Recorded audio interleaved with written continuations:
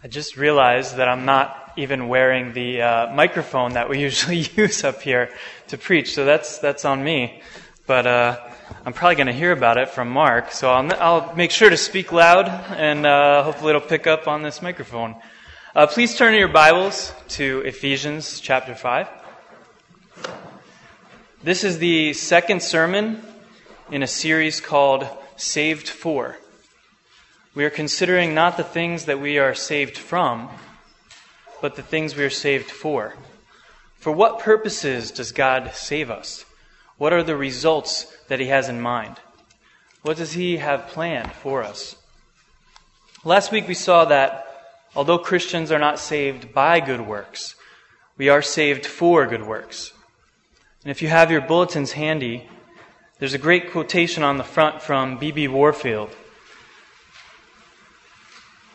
He says, "The one antithesis of all the ages is between this rival formula, do and be saved, or be saved and do."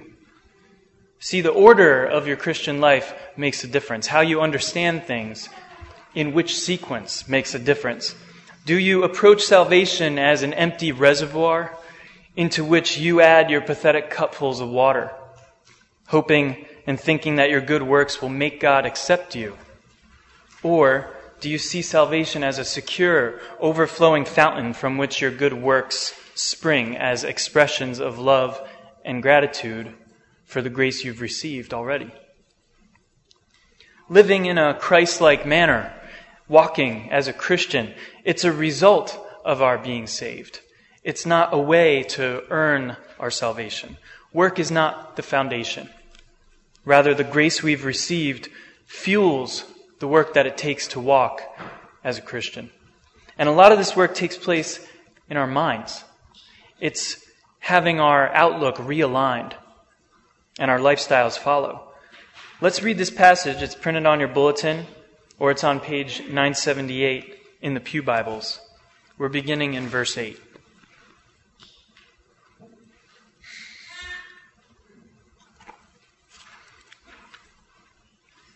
"For at one time you were darkness, but now you are light in the Lord. Walk as children of light. For the fruit of light is found in all that is good and right and true. And try to discern what is pleasing to the Lord. Take no part in the unfruitful works of darkness, but instead expose them. For it is shameful even to speak of the things that they do in secret. But when anything is exposed by the light, it becomes visible. For anything that becomes visible is light. Therefore it says, 'Awake, O sleeper, and arise from the dead, and Christ will shine on you.' Look carefully then how you walk, not as unwise, but as wise, making the best use of the time, because the days are evil. Therefore do not be foolish, but understand what the will of the Lord is." Let's pray and ask God to reveal the meaning of His word to us. Father, we thank you for your revealed word, for what you've told us about yourself and what you revealed to us about ourselves as your children. And we ask that you would be with us in this time, that you would make the meaning of your word clear to us, that we would learn, that we would seek by your grace to live as you would have us to live, to find out what your will is. I pray this in Christ's name. Amen. Well, if you haven't seen Serenity, which is one of my favorite movies, I'm about to ruin a plot point of about medium importance. So, spoiler alert. Serenity is the cinematic continuation of the short-lived TV show called Firefly, in which a group of mercenary outlaws are led from job to job by a veteran military captain named Malcolm Reynolds. Now, Malcolm is a very jaded man. He has lost any notion of faith after being involved in the Battle of Serenity Valley, during which most of his platoon was wiped out by an aggressive and overbearing government called the Alliance. So, wishing to maintain some semblance of freedom after the war and to escape his past, Mal and his crew conduct their freelance thievery and smuggling and even brothel protecting while flying under the government's radar. And by the way, I mean flying literally because while the show sounds and feels a lot like a Western, a lot of it takes place on their ship called the Serenity, which shuttles them from job to job throughout the galaxy. Now, there is a choice quotation that tells us about Mal's character. At one point, while facing a difficult decision, he admits to his love interest, "I've got no answers for you. I've got no rudder. Wind blows northerly, I go north. That's who I am." Now, maybe that ain't a man to lead, but they have to follow. See, Mal gets to a crisis point. He wants to be left alone, but he keeps getting dragged into dilemmas where he has to choose between right and wrong. And then he has to act on that judgment. If the Alliance keeps doing evil things, he can't just pretend that he's unaware. And one of the evil things that the Alliance does is to wipe out an entire town where Mal and his crew have been known to seek shelter after their heists. The last dying survivor of the town is one of Mal's former passengers, his friend and spiritual advisor named Shepherd Book.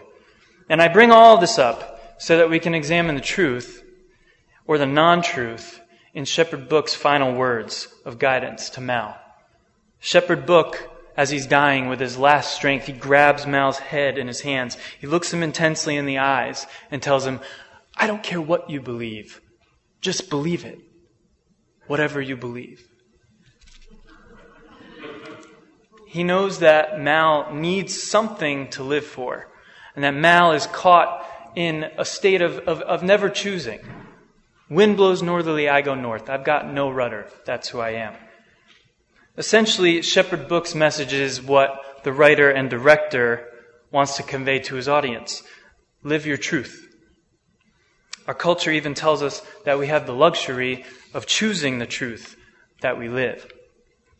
And it's correct that if there's no universal truth for all people, if there's no definition of reality or our existence that's true for everyone, then it really just is a matter of choosing a cause for the short time that you're on this planet.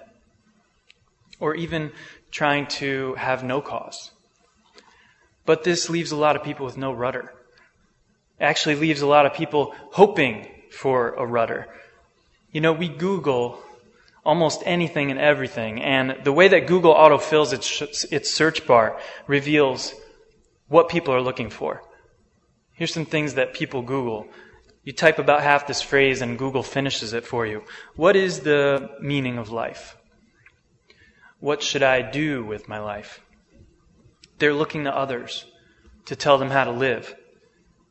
And that's because living with no rules, no standard, no truth, it's actually not empowering. It leaves you powerless and without a rudder. We turn to all kinds of coaches and activists and thought leaders for guidance on how we should live, because if we're honest, none of us wants to float aimlessly around.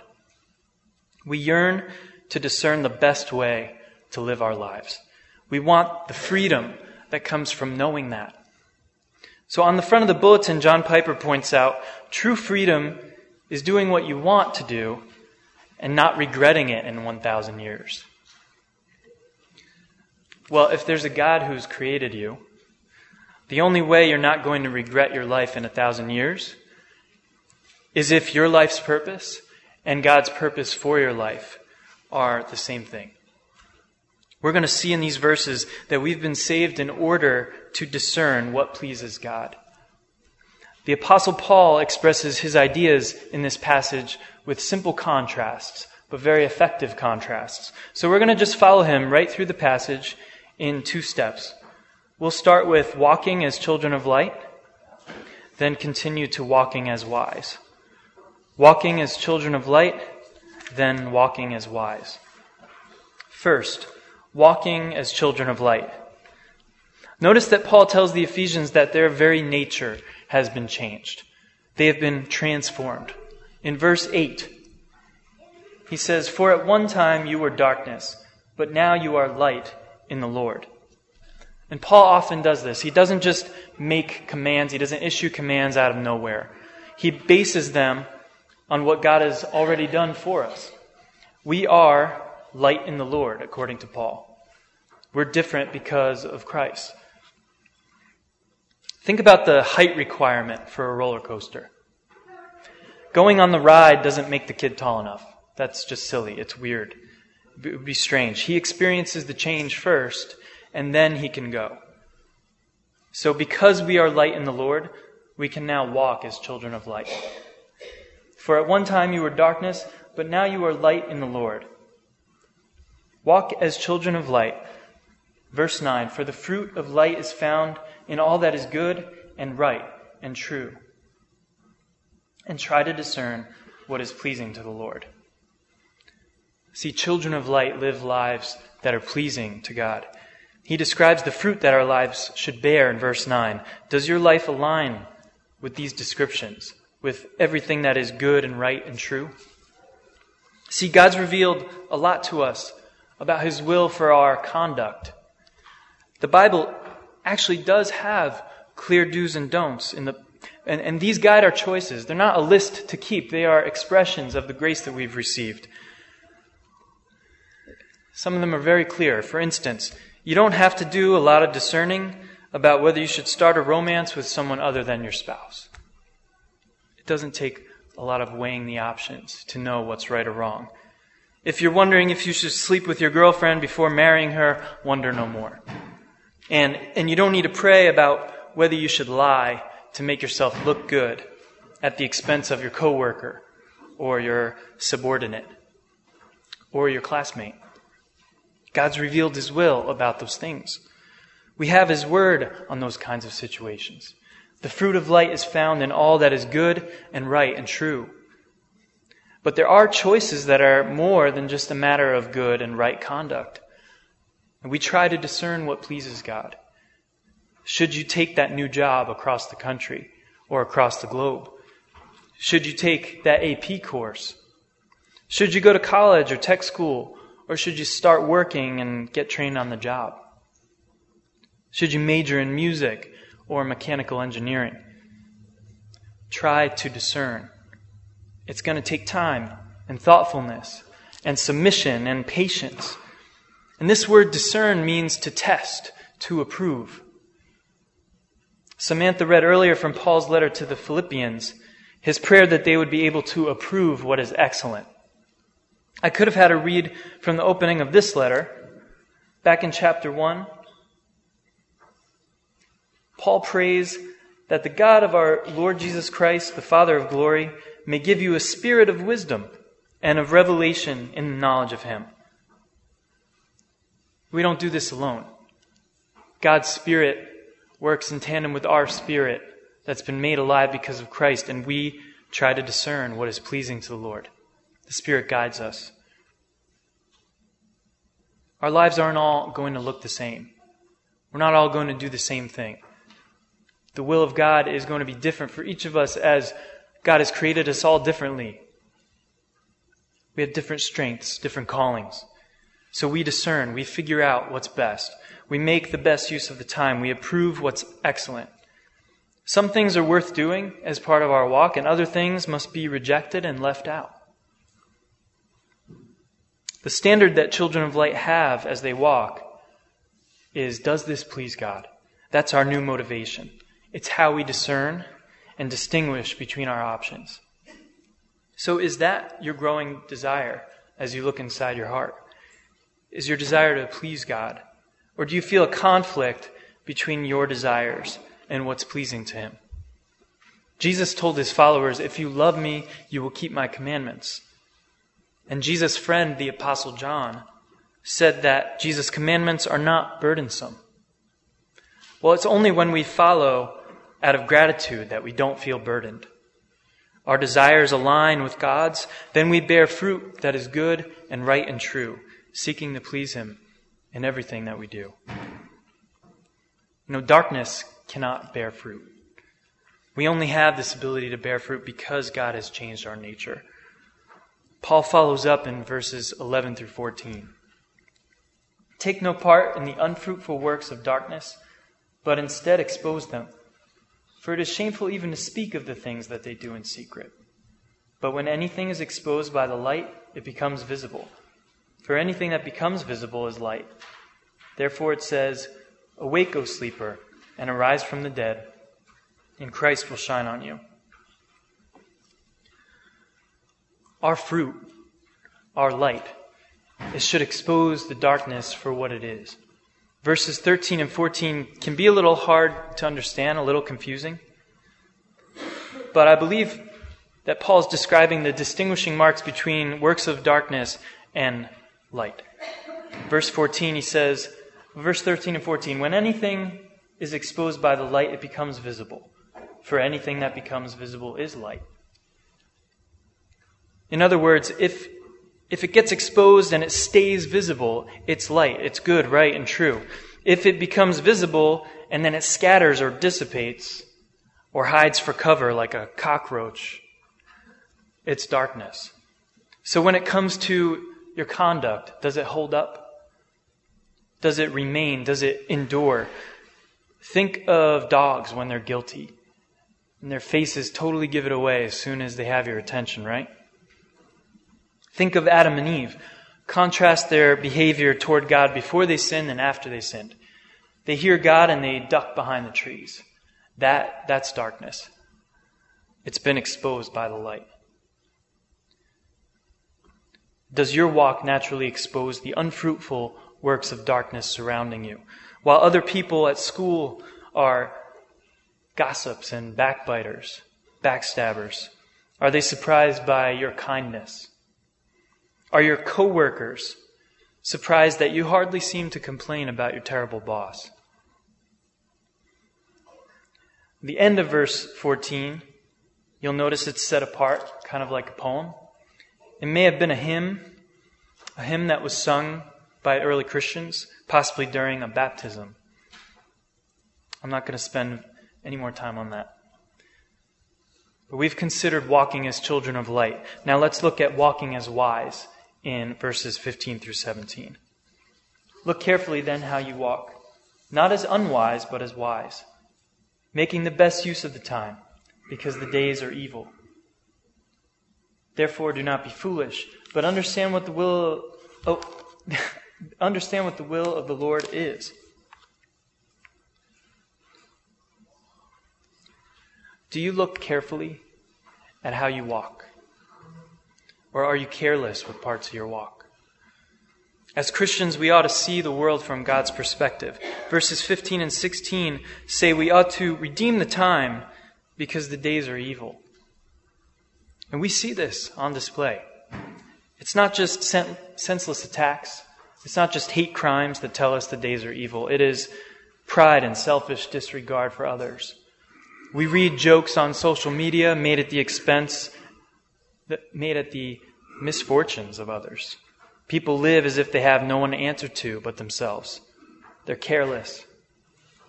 But God's children redeem the time. They seek to understand God's will.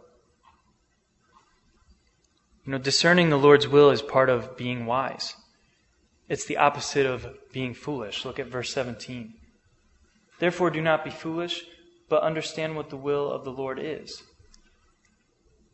Now, Paul isn't telling these Ephesian believers to start acting like a crazy apocalypse cult.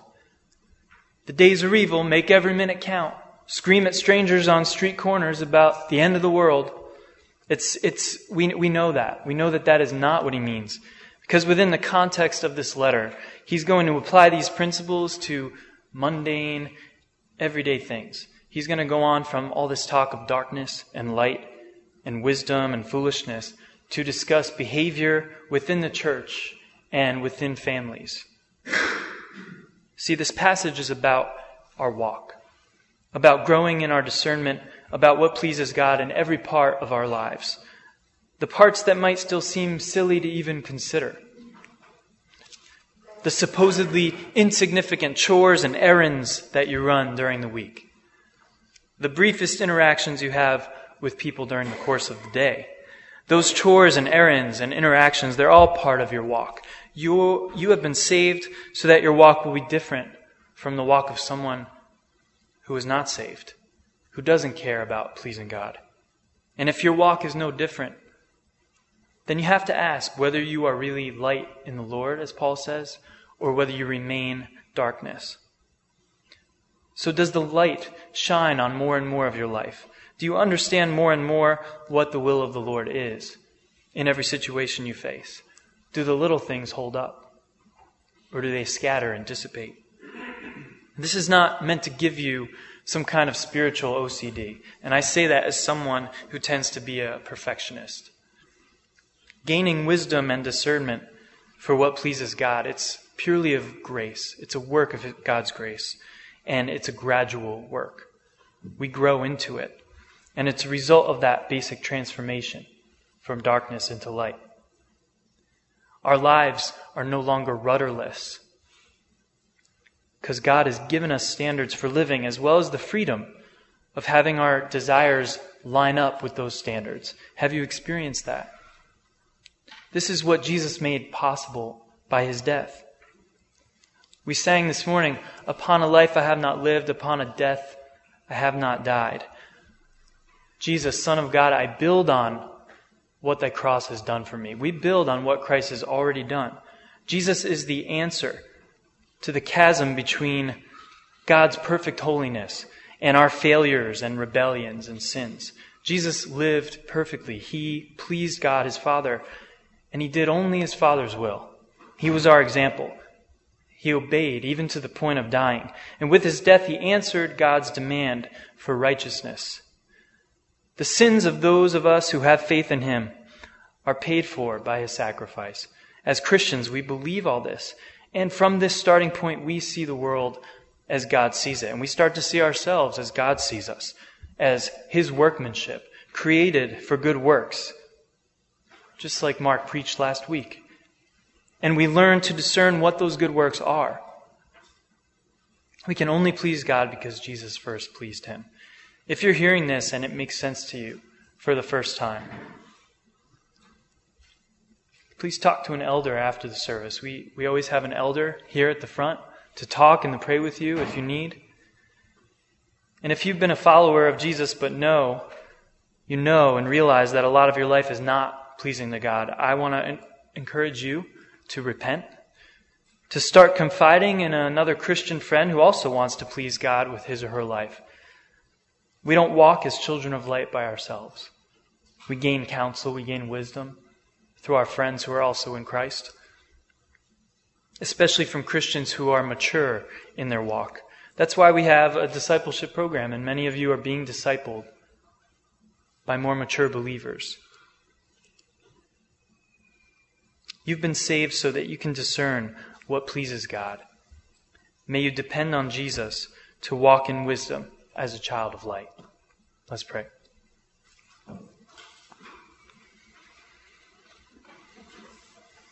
Father, we ask for the help of your Spirit to discern what pleases you, that more and more of our walk would come into conformity with Christ himself, who obeyed you, even to the point of death. We pray that we would not be governed by selfish ambition, but that we would have fruit that is good and right and true. We pray that we would depend wholly on you and the grace you've given us to live for you. In Jesus' name I pray. Amen.